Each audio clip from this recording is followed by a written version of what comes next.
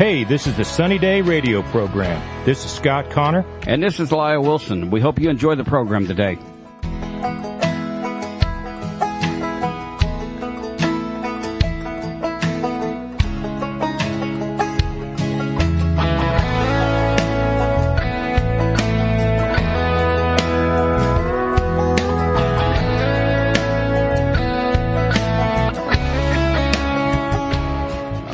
We are back, and good afternoon, Scott. Hey, good morning. Hey, well, I guess it is afternoon here. Yeah, it's shortly afternoon here, so we should be. I think we're in the afternoon mode here. Yeah. But hey, we had a great interview last week with a guy named Gary Gentry, and we're going to complete that interview today. And we've still got 2 or 3 more songs that we're going to talk to him about. Yeah. And man, what a storyteller! Yeah, he's got a long history of greatness behind him, and if you can, go ahead and bring him on up, and I'm going to go ahead and get started talking about a few things that we're going to cover. One of the things that we've got Gary with us, and one of the great things about this man is he understands how to put a song together. And if you guys that are writers out there last week, you remember one of the things that Gary mentioned was you want to start with an idea.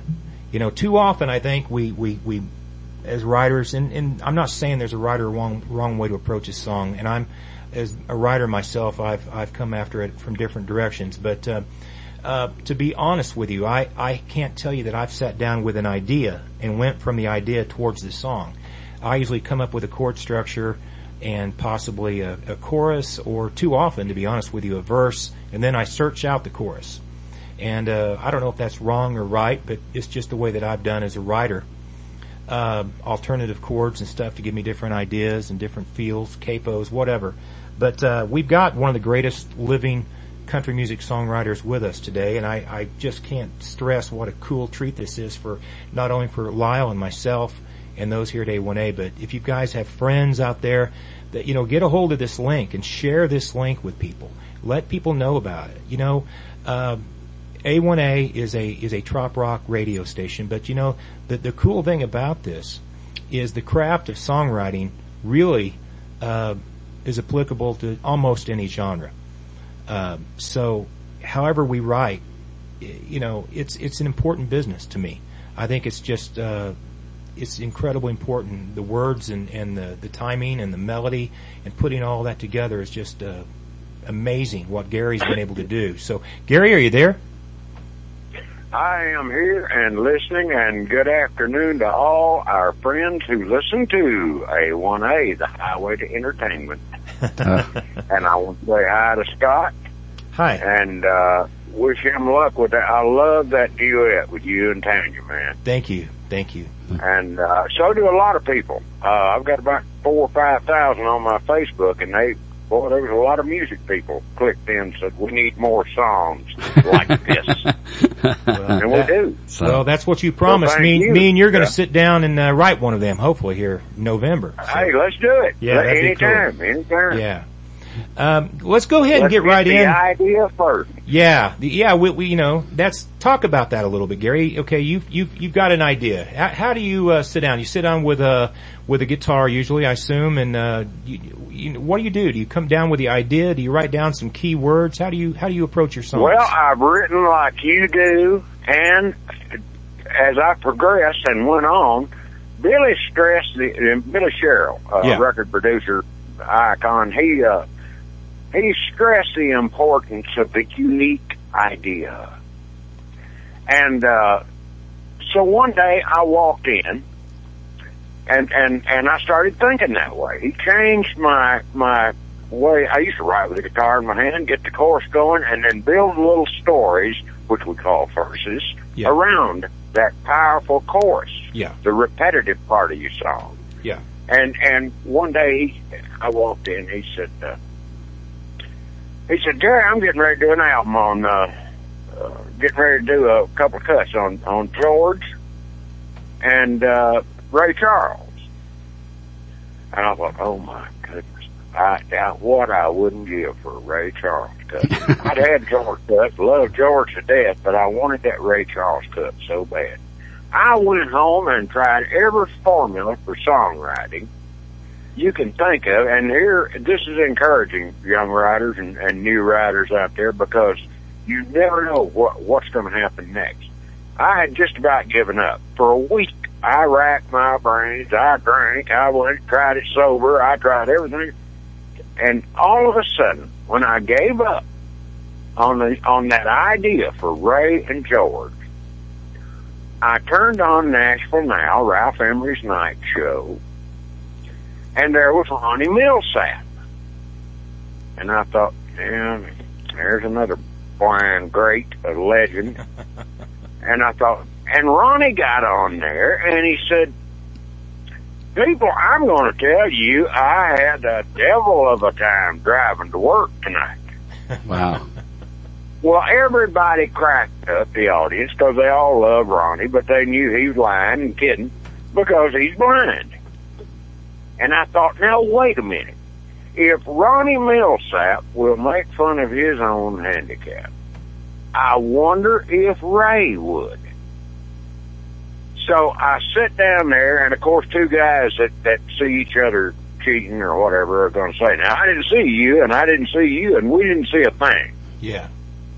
I thought, now that would, if they caught each other cheating on their wives in a bar, that's what they would say. Not that I know anything about cheating or all wild. Now get me, I don't know. But I thought, yeah, that's what they would say. So the next morning, I walked in. Billy was pacing around drinking coffee, and I said, Billy, I got an idea. And I said, we didn't see a thing. Ray and George. I said, Ray, I didn't see you. George, I didn't see you. And we didn't see a thing. Billy said, my God, where'd you get that? And I told him about Ronnie Milsap. And he said, I'll tell you what, write it. I went home, and of course, once you get the idea and you get your little course going, then I gave them their parts. And I went back that afternoon. I said, here it is. He said, my God, Ray's coming in the morning. He said, Possum will love it. I don't know about Ray. And I thought, oh, my IRS just gave me another call. I need this cut so bad. And I've been messing up and screwing up, and my accountant really came down on me. So, here came Ray and his lead, his guide, the next morning. And he brought him through the door, and I went up and introduced myself. And, he's just beautiful, humble. So, I mean, you couldn't help but love Ray Charles. And they took him into the conference table at CBS. And Billy said, now, Ray, I want you to hear this, you and George. He said, I know, you and Junior are doing Old Cats Like Us, and you and Willie are doing the Seven Spanish Angels, and all that. I said, this is a different twist. And George was there. So he sat down at the conference table, and it was just me and the guitar. And I'd do my best George Jones imitation. Then I'd do my best Ray Charles. And, cause that's the way Ray talked. I love to hear it talk. So, Ray sat there, and after one verse of it, he slapped the table with his hand and said, I love it. And I thought, oh, good. Oh, hallelujah. We're on. And George did too, and they shook hands on it and left. So that was, but that unique idea, that's what I was hunting for. And I thought, okay, Ray's blind, Ronnie Milsap's blind. How many great blind musicians and singers have I heard? Millions of them. And I thought, why would he be sensitive about his handicap? And Billy agreed. I don't think he will be, and he wasn't. No. So it's that unique idea, and that thing, oh my goodness, Ray Charles is big all over the world. Yeah. And I forget what it went to in Billboard, 10 or 12 or whatever. But so Gary, you were, I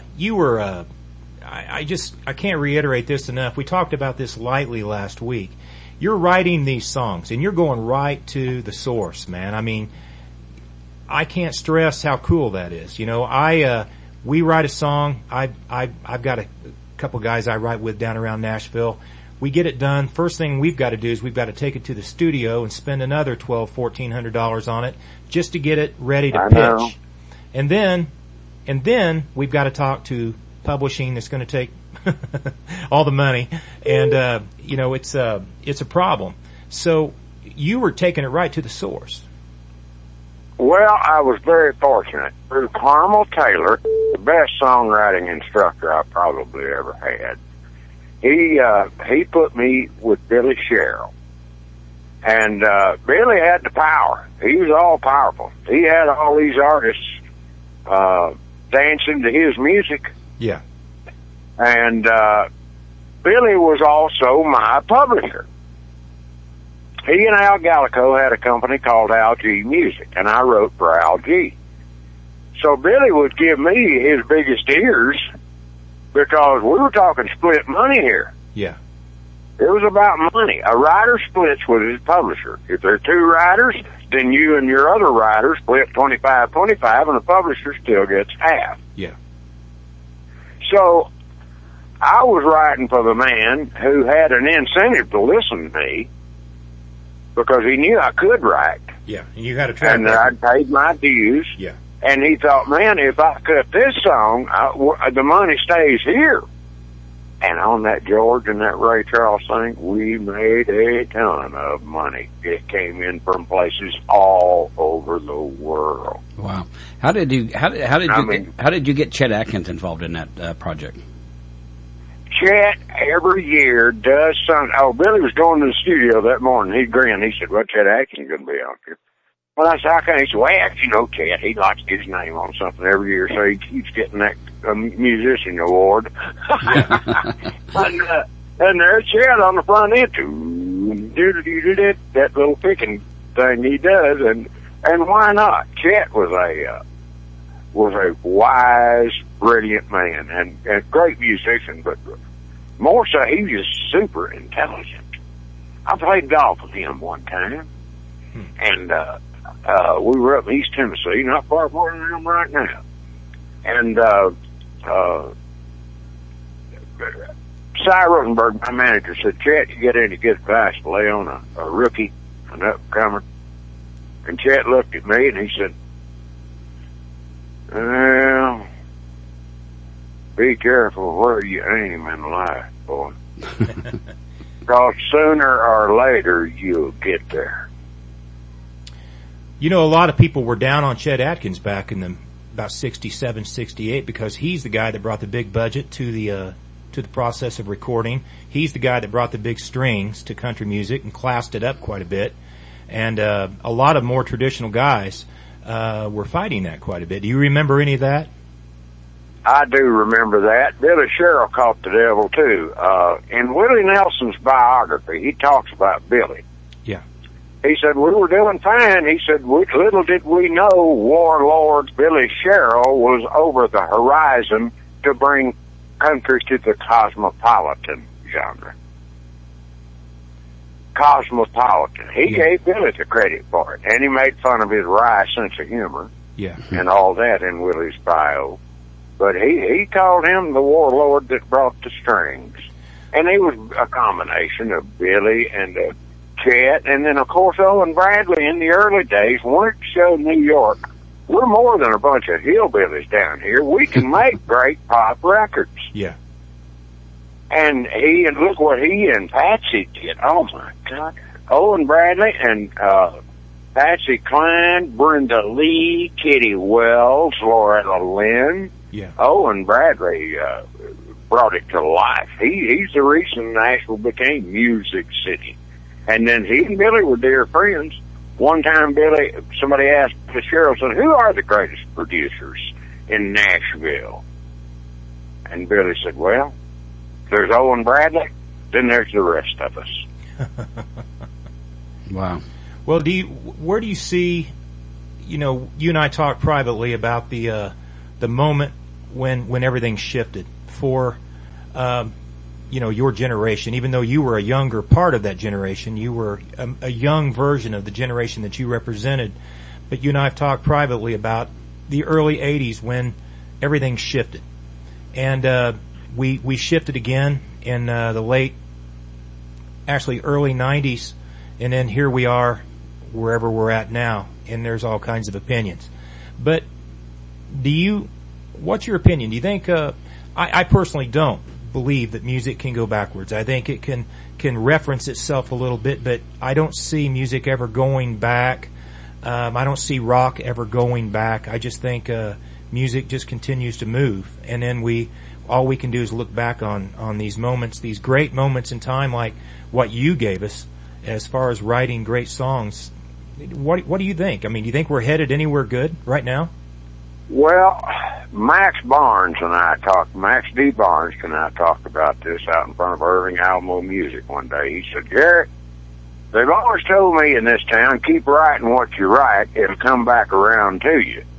Because we've seen so many changes in the industry. Well, I've had several important disc jockeys like yourself talk to me through the years, Lyle. And they tend to believe it will not come back. That special interest has killed it. Then, of course, when Garth came along and showed this town that he could make millions of dollars. You follow the money trail. Right. And when you see the money they generate out of the little handful of artists that they have today, how do you buy that away? How do you take that away? I remember when George Jones would have a new album out and it would sell 250,000 copies, and people were running up and down Music Row screaming, what a hit, what a hit. Yeah. Today, if a kid doesn't sell 1 million on his first out, he's just about history. Wow. What do you think about... He's history. Why do you think we don't have, we have classic rock stations? We've been listening to the same 15 different artists in classic rock for the last 30 years now, but we don't seem to have good traction. Taking songs like yours and having them on classic country radio, that just doesn't seem to bite.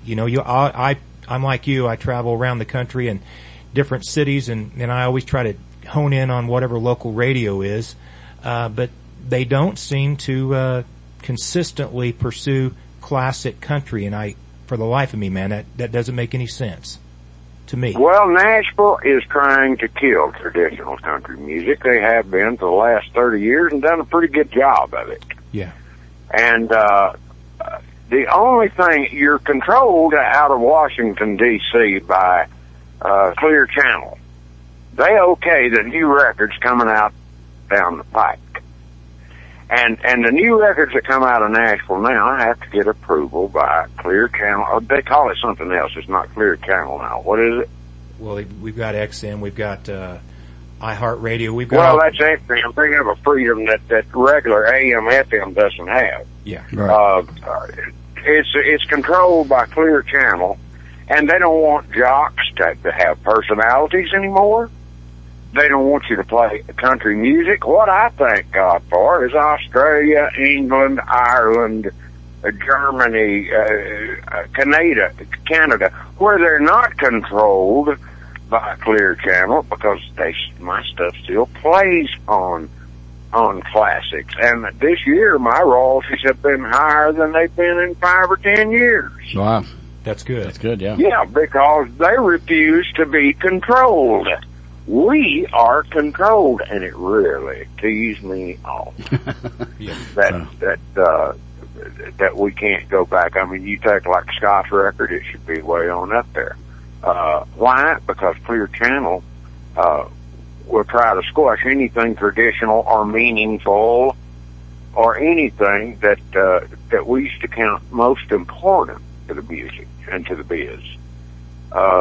You have to be careful now, and you're choosing your subjects on a unique idea. It can't be depressing, or it can't be drunk, or it can't be...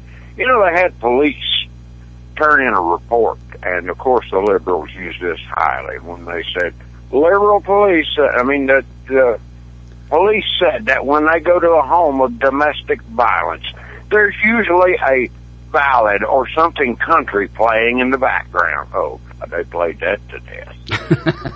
So that's the kind of thing that they use to squash traditional country. I don't think we'll ever hear the great Merle Haggard songs, the great Lefties, and some of the stuff we used to Buck Owens, some of the great stuff we used to hear, unless it's bluegrass. That's where they're going now, is bluegrass. And they're hiding under that umbrella instead of the country genre, because country powers that be will not let it survive. Wow. As far as your writing, they have wrung the country plumb out of the country music. So when you go ahead. Go ahead. Well, I was going to ask you, Gary. I mean, when you're writing, are you trying to reach into this current market, or when you write, do you just go ahead and just go with it and go with what you know works, or are you trying to work yourself into this new market? I'm working on a novel right now. It's more fun. I went back to school and took a literary course and aced it, and they told me they'd kick my butt if I didn't write a book, so I'm working on that. Cool. All right. And I love freedom. Let me tell you what happened in the late 80s. It showed me where the direction this thing was going. Martha Sharp was an assistant to Jimmy Bowen at Elektra Records. I was on Elektra. And she said, well, Gary, if you don't have a publisher, would you like to write for us? And I said, that's a possibility. Billy and I had split up. He got mad when I went to Cy Rosenberg, so we split up. We got back together later. It was financially behooving for us to get back together. Yeah. But she took me to a door and she said, now let me show you our new writing room. Well, she opened the door and a bunch of kids were sitting in these little cubicles, and they looked like zombies staring at each other. And there were a few pictures on the wall, but it was so hot, the food, it scared me to death. And I said, Martha, what is it? She said, shh, this is our writing room. I said, Martha, I never wrote in a writing room. Well, this is the way that we're doing it now, this way. And as a matter of fact, a lot of times we give our students, yeah. We give our students the subject to write about. I thought, oh my God, is this what it's come to?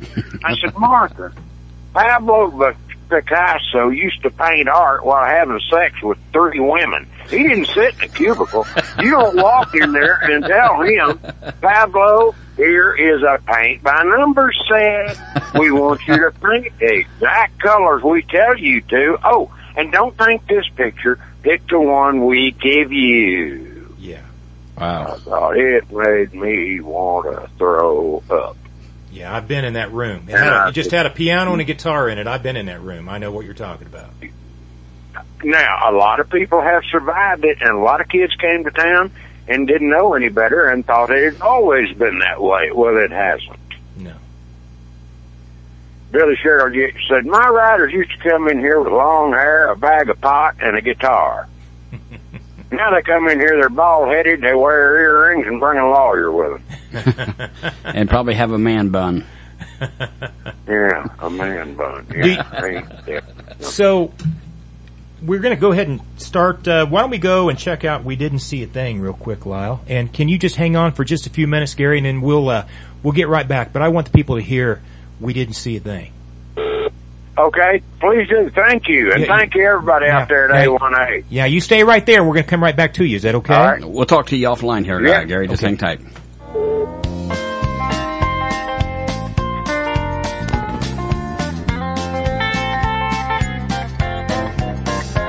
Well, I swear I didn't see you with your wife's best girlfriend, drinking beer and dancing to that western swing. And I didn't see you kiss her and leave that barroom with her. No, I didn't see you. And I didn't see you. And we didn't see a thing. George, I know I didn't hear you tell that blonde that you weren't married. No. I know I didn't see you hiding your wedding ring either, did I? And I know I couldn't have heard you call your wife and tell her that you were working. No, I didn't see you. I didn't see you. And we didn't see a thing. We've got to stick together, keep keep our story straight. Now don't forget, Ray, I was down in Atlanta. Sure you were. And I was working late. Yeah, you know it's always good to see you. George, it's good to see you too. But I didn't see you. I didn't see you. And I didn't see a thing.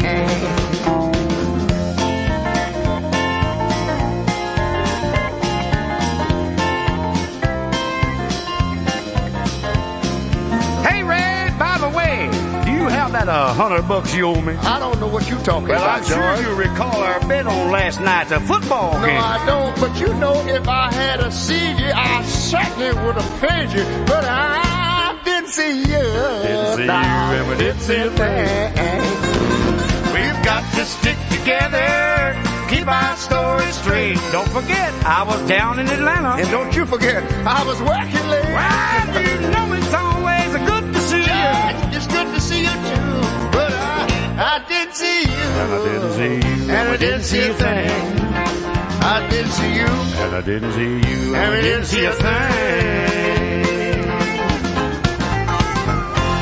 All right, that was George Jones, Ray Charles featuring Chet Atkins here on Radio A1A, and the song was written by Gary. And I'll tell you what, man, that's a great song. It's a short song. It's only like 2 minutes, and you say it was played to death. It was played to death. The airplay on that was phenomenal, and again, all over the world. You writers got to know now that your writing doesn't just come from the U.S. It comes from Canada, England, Australia. When you get a Johnny Cash or a Jason Aldean or whatever cut out there, your checks will come from all over the world. Don't just think it's the U.S. And that's what happened. Ray was big all over the world, and everybody was hungry for anything he recorded. Wow. Have you picked up any soundtrack work as far as your music being used in soundtracks, Gary? Shirley Hutchins is my partner. She's a wonderful woman. She's got 40 years experience in this business. She is my administrator for my publishing company, and she took some of my songs recently and had 1959 soundtrack cut, and Drinking and Driving, they did it bluegrass. Breaker Man, this is Hardy! And I thought, well, how clever is that? And that was her idea, not mine. I've been locked into a book here recently, and yeah, there's a lot of that going on and happening. And these kids out here writing, new rookies writing, you never know where your song's going to go. Once you copyright it and it's out there, they can grab it up and use it for movies or whatever. And guess what? They have to pay you. Wow. So, yeah, you never know where your music's going to go. Copyright it, get your publishing work behind you, then pray. Well, great things happen. Let's talk about the 1959 single, because that, you know, I think Lyle's just mentioned while we were off air that he's been listening to it since last week, pretty much nonstop. Talk about that song, Gary. How did you write it? Where was your mind at when you put the piece together? Okay, I was in the bathtub. It was that night. It was fall of the year, just like right now. We're getting ready to come through fall, and Indiana is gorgeous in the fall. Yeah. And I wanted to go for nostalgia. And nobody had a more stout, nostalgic voice. Carefree highway seems to slip away. Gordon Lightfoot. Yeah. So I thought, man, I would love to hear him do. I had him in mind. And it was fall of the year. And that 59 Cadillac that we saw pulling the driveway that day just stirred the whole... I missed the 50s. I grew up in a beautiful small town in East Tennessee. And it took me back home. And I thought, every year in fall, I think of home, my hometown. Mm-hmm. And I thought, everybody's got to feel a little nostalgic in the fall. And I went for nostalgia. So that 59 Cadillac that me and the boys saw that day had stirred that emotion. That oh man, what a great decade. The 50s. Housing boom was on. Korean War finally got over, and here came all the boys home from World War II and Korea War. Housing boom was on. The baby boom was on. And you could afford things then. If a man or woman was willing to work, they could have anything they wanted in those days, as long as their credit was good. Yeah. And it was it was the 50s altogether. And Robert, what is his last name? The critic. And for years he did Robert Orman, yeah. Mm-hmm. He wrote a review on that song, and he said, I love, and he very rarely said anything great about songs, but he said, I love that song, 1959, because it marks the end of one of the greatest decades in American history. And I thought, thank you, Robert Orman. And he said, it is nostalgic and has strings to take you even deeper into the emotion. I thought, God bless you, man. Thank you. And so that's what I wanted to go for, and I got it. And I have to thank Nora Wilson and Carmel Taylor for their support of that song. When they heard it, it got them too, because it was fall of the year, and I think everybody gets a little emotional this time of year. It's the end of another year coming to an end. The long, hot summer's over, little nip in the air, and that was 1959. And I just knew when I got it done, I thought, boy, this is going to blow Carmel away. And I thought, that's him, because he remembers that era well. And the next morning, I sang it for him, and he drugged me right over to Nora Wilson, and we did it. And, of course, I wanted Gordon Lightfoot to do it because I just left the Navy a few years earlier, and Gordon Lightfoot was blaring out of every jukebox in Norfolk, Virginia, the strip, the long military strip there where guys drink, shot food and all that sort of thing. I thought, yeah. And I had a girlfriend. I was living with a girlfriend at the time, and she loved Gordon Lightfoot and played him until I knew his songs backwards. And it didn't happen that way. You find in Nashville, you've got a lot of rock musicians, a lot of pop musicians, a lot of pop producers who really would rather be there, but they're in Nashville because they found a home. They found a home there. Billy Sherrill did not want to be a country producer. He wanted to produce pop. He had spent 2 years in New York City with Phil Spector. And that was the Wall of Sound. So do you think Billy... The Wall of Sound, Phil. That was him. Yeah. Yes, sir. Uh-huh. And, of course, we know what happened later on. Oh, Lord, it was weird. But Billy... One time Lacey Dalton came in to record, and I just loved that little gal. Mm-hmm. And he changed her name to Lacey Dalton. Her real name was, I forget, something else. But anyway, he had a Remington statue in his office of the Dalton gang. And he named her Lacey because that was country, and Dalton after the Remington statue someone had presented it. Lacey Dalton. And one day Lacey was in the studio, and Billy said, Lacey, he hit the speaker. He said, Lacey, I was there. He said, I want you to quit trying to sing this song. Sell me this song. Don't sing it to me. You're a stylist. You're not a singer. Now, Janie Fricke, Barbara Streisand, Bette Midler, they're singers. You are a stylist. Now, give me what we bought you for. Well, she got mad, and she cried, and I held her hand, and she went back in there, and she nailed it. Mama, why do I fall for those crazy blue eyes? And she nailed it, and she had her 15 minutes. Well, she also had the song, God Bless the Boys That Make the Noise on, was it 15th Avenue? On 16th Avenue, yes, sir. Tom Schaller wrote a killer in that song. He went for nostalgia, and he went for the life of the musician, and he nailed it. Boy, what a song. Good one, yeah. Oh, he nailed it. And she did too. And, it made history. I mean, it went down as one of the songwriter's favorite songs. Yeah. But you'll find most of our musicians wanted to be rock. They're not. They're in country. Bobby Bare always hired rock bands. He had one of the greatest lead guitar players in the band I ever heard, but of course he was limited to do country. Right. I wanted to be folk because I really love Bob Dylan, James Taylor. I don't love his politics. No. But I love his music. James Taylor, Gordon Lightfoot, these guys. That's who I wanted to be. I knew I could never be a George Jones. There is no other George Jones. He'd already nailed that market. I wanted to be folk. I love Bob Dylan. Lay Lady Lay, still one of my favorite melodies of all time. Yes. And one of the eeriest songs I've ever heard. And all that leaked into 1959. All of that love and for those guys' music and everything leaked into 1959. I wanted a nostalgic piece.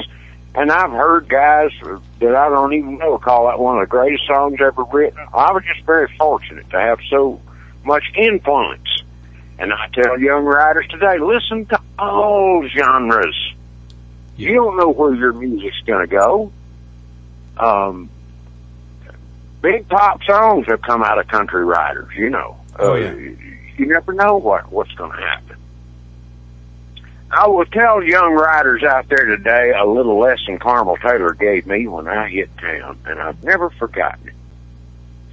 Carmel would wake up hungover about noon every day, and he'd sit on the edge of the bed in his boxer shorts, and we'd write, and he said, Jerry, and I'll try and talk like him. He said, Jerry, out there in Hollywood, they got 2 hours to make a movie here. You ain't got but 3.5, 4 minutes, son. So you ain't got room for no throwaway lines. You know, you got to be a master at editing and get your story, your whole movie, made in 3.5 to 4 minutes. And it can't sound rushed. It can't sound pushed. And when that movie is clear, the listener ought to be able to ride home from work and that movie unfold right before them through the windshield. He said, I'll tell you another thing. When that thing is write it for 6th grade reading level. And he said, because if you use any big words in it, they're going to throw it out the window. Nobody's going to the dictionary to listen to one of your songs. He said, when that movie's done, it ought to be as clear as country spring water, son. What a beautiful lesson in songwriting. Wow. Thank you, Carmel. Rest in peace. Yeah, I've had my hand slapped several times for producers, early on telling me not to use any junk words, the little crossover words that get you into the next line. Just junk words that aren't necessary to tell the story with. I always, early on... You don't have room for them. You don't. You don't have room. I was always concerned about rhythmic value, like, okay, I need a word with a beat. And maybe I didn't need that word at all. But I still make those mistakes, of course, but, it's good to have people slap my hand every now and again and say, what are you thinking, dummy? Get back in the game here. Exactly. But I want to go ahead, if it's all right with you, Lyle. We'll go ahead and play 1959, and then we'll come back with you, Gary, one more time. And just, I'd like you to just, we've got an opportunity, and like I say, the cool thing about this program is this show will get played over and over, and then there'll be a link, and people can hear it as many times and share it with as many people as they want. So what you say carries an awful lot of weight, not just with me and Lyle, but I think a lot of people out there. So we're going to listen to... I was fortunate enough, brother, to have the sense to know that I was sitting there with greatness. Yeah. I'm not great. These guys were. And they saw a little mustard seed of hope in me and thought, we'll just lay it on this kid. And how blessed I was to be around Billy Sherrill, Carmel Taylor, Narl Wilson, Curly Putman, Bobby Braddock, all the Harlan Howard, all those Max D. Barnes, and on and on and on. God bless them all. Rest in peace, fella. I've got a friend of mine. Thank you. I've got a friend of mine named Daryl Clanton that actually worked for Pete Drake, and Pete Drake plays on this 1959. Oh, he did. He and Billy were dear friends, and Pete Drake was a great producer himself, you know. Yes. And he produced a lot of acts. He used to have, what was that kid's name? He had a lot of hits. I can't even think of his name now. But Pete Drake was, you know, he invented the talking steel guitar. Sure. And Pete Drake, did you ever hear him do steel and do it like Bill Anderson, the words? You can hear them leak through on the steel guitar. Did you ever hear that? I didn't. Yeah, I was going to say, I've never heard of that. Oh, it was a hit when I was just a child. I was a kid. And Pete and Billy were very tight. Well, we're going to jump into this song real quick, and then you think about what you'd like to share for these last few minutes, because people care about what you've got to say. All right, I'll tell them, and I care about them, too. All right. We'll be back. You hang on. Here's John Anderson, 1959, written by Bill Gentry.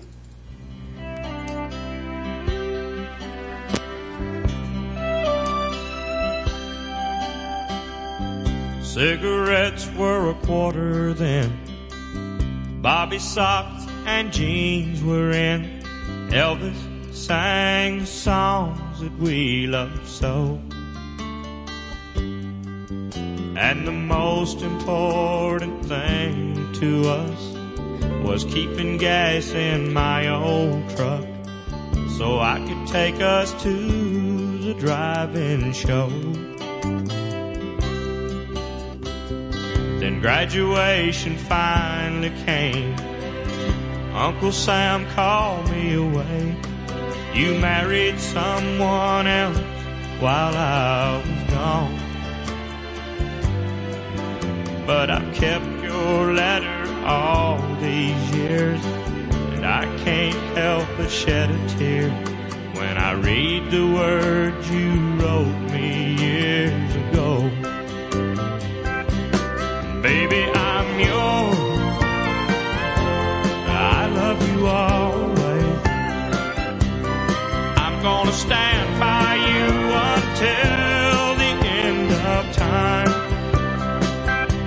Remember all of the good things that we shared together. Signed, Love, Betty, 1959.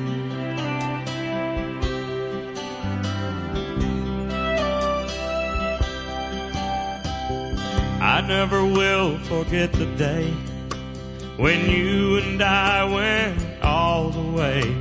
I was the first for you and you for me.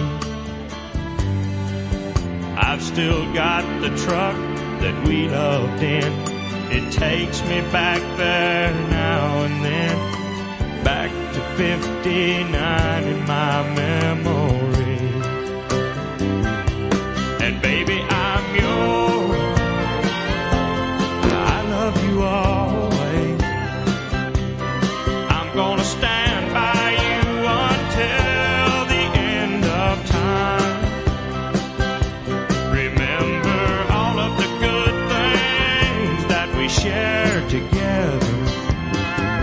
Signed, Love, Betty, 1959.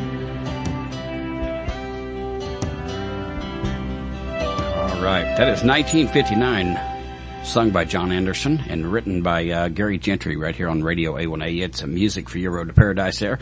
And Gary, that's an incredible song, man. I was telling you offline there, I listened to that song last week, and I probably listened to that particular song 15 times since last week when we talked to you. But it sparked me to listen to some other John Anderson hits, and John just had a bunch of smash hits, that was really well-written songs by other songwriters like yourself. And Bobby Braddock did "Would You Catch a Falling Star"? That's one of my favorite songs. John did. It's a great song for sure. I love that song. Bobby knew that character well. That doggone Bobby Braddock can write a smash, I'm here to tell you. And Glenn Ray, and then Lionel Delmore, who is a grandson of the Delmore brothers. he and John wrote a lot of hits together. Swingin'. Yeah. Wow. And, yeah, Lionel was a great writer. He turned over a tractor at home and he killed it. No. I hated to hear that. Just crushed me. I mean, he's in the prime, and he and John wrote a lot of hit songs together. So you were into yourself, Gary. You were more of a folk guy as far as what you listened to. Obviously, Dylan. When you mentioned Gordon Lightfoot last week, what I did, I went and downloaded and bought a handful of songs. I bought Don Quixote. I bought, obviously, Carefree Highway, Time in a Bottle, you know, the Edmund Fitzgerald, and a couple of others. And I've been listening to the Edmund Fitzgerald still gives me chills. You know, but I was wondering, I mean, I'm trying to put myself where you're at because, you know, in my mind, I see, when I think about you, I see greatness. You've touched and been part of greatness. And so when you say, well, this is what I was listening to at the time, you know, I'm looking towards that energy, seeing if it can be, if there's any left, you know. And what is it? What is it about? Let's talk about Gordon Lightfoot for just a minute. How does that align with you? I mean, his sounds to me like kind of an open chord structure most of the time, much like, well, especially the traditional countries from the 70s that you were involved in. What is it? What was it? Was it his lyrics? Was it his sound? He had a nice warm sound. I think it was the believability. He had the most believable voice. Yeah. When he sang In the Early Morning Rain. Yeah. Laying there drunk and cold as I could be. Lines like that. Yeah. And being in the Navy, being in Norfolk, Virginia at that time when he was everything he did hit. This is before it, Fitzgerald. Yeah, this is in the early 70s, correct? Yeah, this is Sundown, and it poured out of every honky-tonk. There were probably 40 of them on that strip in Norfolk, Virginia. And I thought, well, you know, I'm not the only one that loves Gordon Lightfoot's music. Yeah. Evidently millions do. They're putting sticking quarters in the jukebox and feeding it right and left. All I heard was Gordon Lightfoot. And it was believable, and his melodies were a little different than country. Like I said, I knew I could never be a Buck Owens, who I loved dearly. I loved George Jones since I was 12 years old.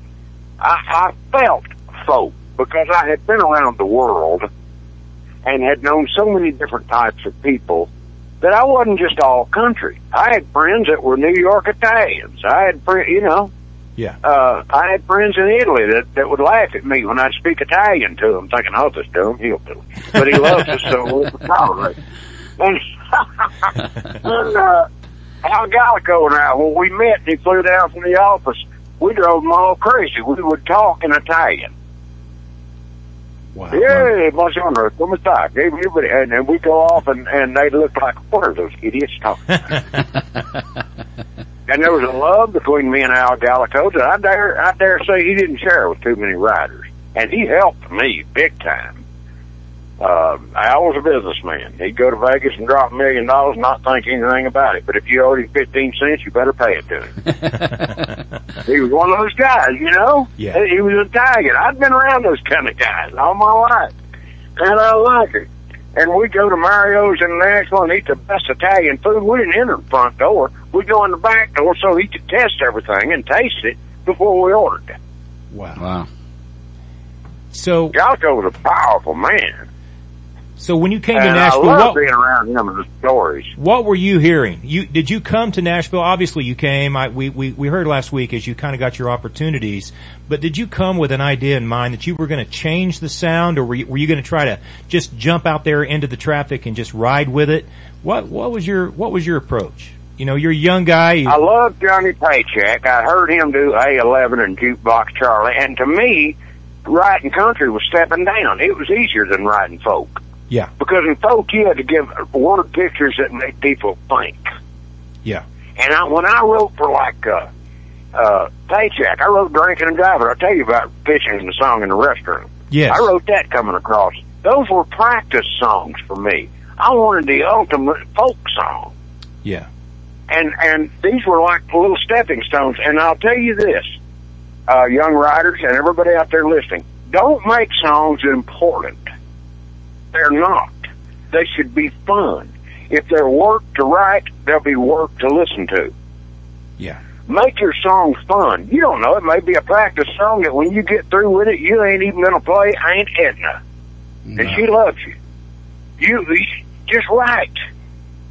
You never know when the magic will appear. And God will look at you and say, well done, kid. You ain't going to leave me alone with your prayers and all that stuff. So here, take this song. I'll do this. It comes. It happens magically like that. And I would love to lay on all new and young writers something that the late, great Red Savine told me. And I want you to think about this, young writers. I was 22 years old in Hawaii in the military and in a little band, and back then the Hee Haw acts came over. Red didn't even have Teddy Bear then yet. He was the greatest recitation artist I had ever heard. And he came over there and I bugged him to death because he was Nashville. And there I was stuck in Hawaii and knew 4 chords on the guitar and thought I was Chet Atkins. And I was playing for him, and he'd keep saying, now turn that thing down, son. Turn the volume down. I can't go out there and get a standing ovation with you trying to be Dwayne Eddy. So I kept bugging him with little songs I'd written. And finally, out of exasperation, he rolled his eyes, and the last night he appeared at the Chiefs Club in Hawaii. He said, son, do you believe? I said, what do you think, Mr. Bryan? I gave you that tape last night. What do you think about that song? He said, well, it doesn't matter what I think. What do you think? Do you believe you have the talent to write songs? I looked around and I thought, yeah, I do, because I ain't going to quit. He said, okay, there you are. He said, let me ask you this. Do you believe in God? I said, yeah, I do. Well, if you believe in God and you believe you have the talent, then you go to Nashville and you knock on doors and 90% of them will slam in your face.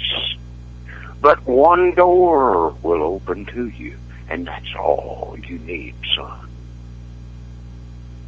The late, great Red Savine. Wow. I wrote a tribute to him called The Caller. It's in a trucking album I did. Yep, I've heard it.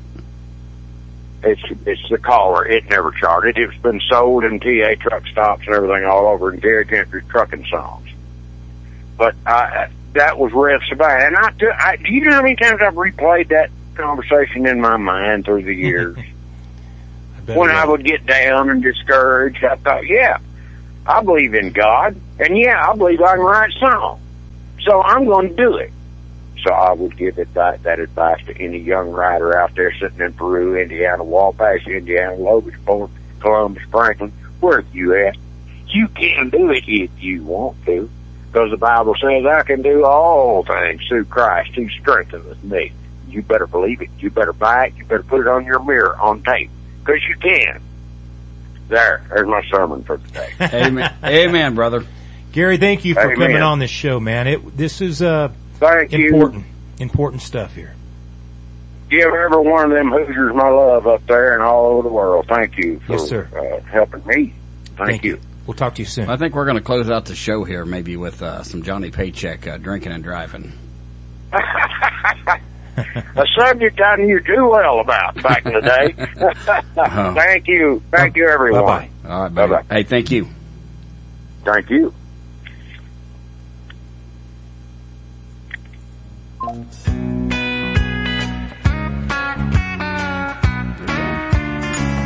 $5 worth of regular, $3 worth of wine.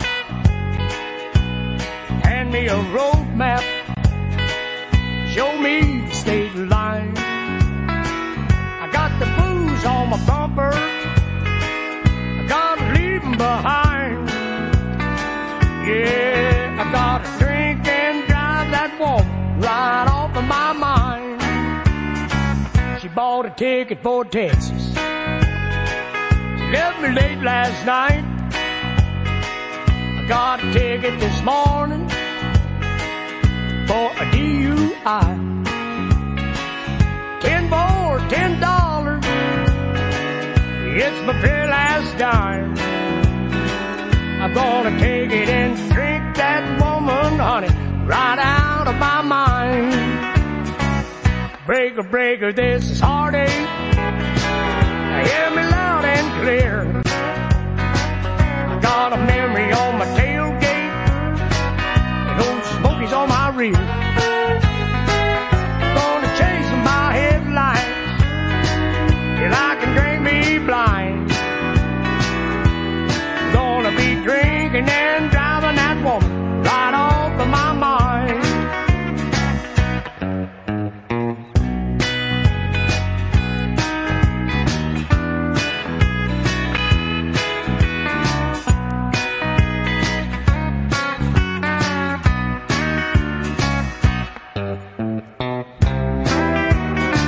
She took my grandma's picture and everything I had. I'm half tanked on misery. I never felt so bad. My walls are filled with nothing. I can't face them tonight. I'm gonna be drinking and driving that woman off of my mind. Breaker, breaker, this is heartache. Hear me loud and clear. Got a memory on my tailgate and old Smokies on my rear. I'm gonna chase my headlights till I can drink me blind. I'm gonna be drinking and driving that woman right off of my mind. Gonna be drinking and driving that woman right off of my mind. All right, singers.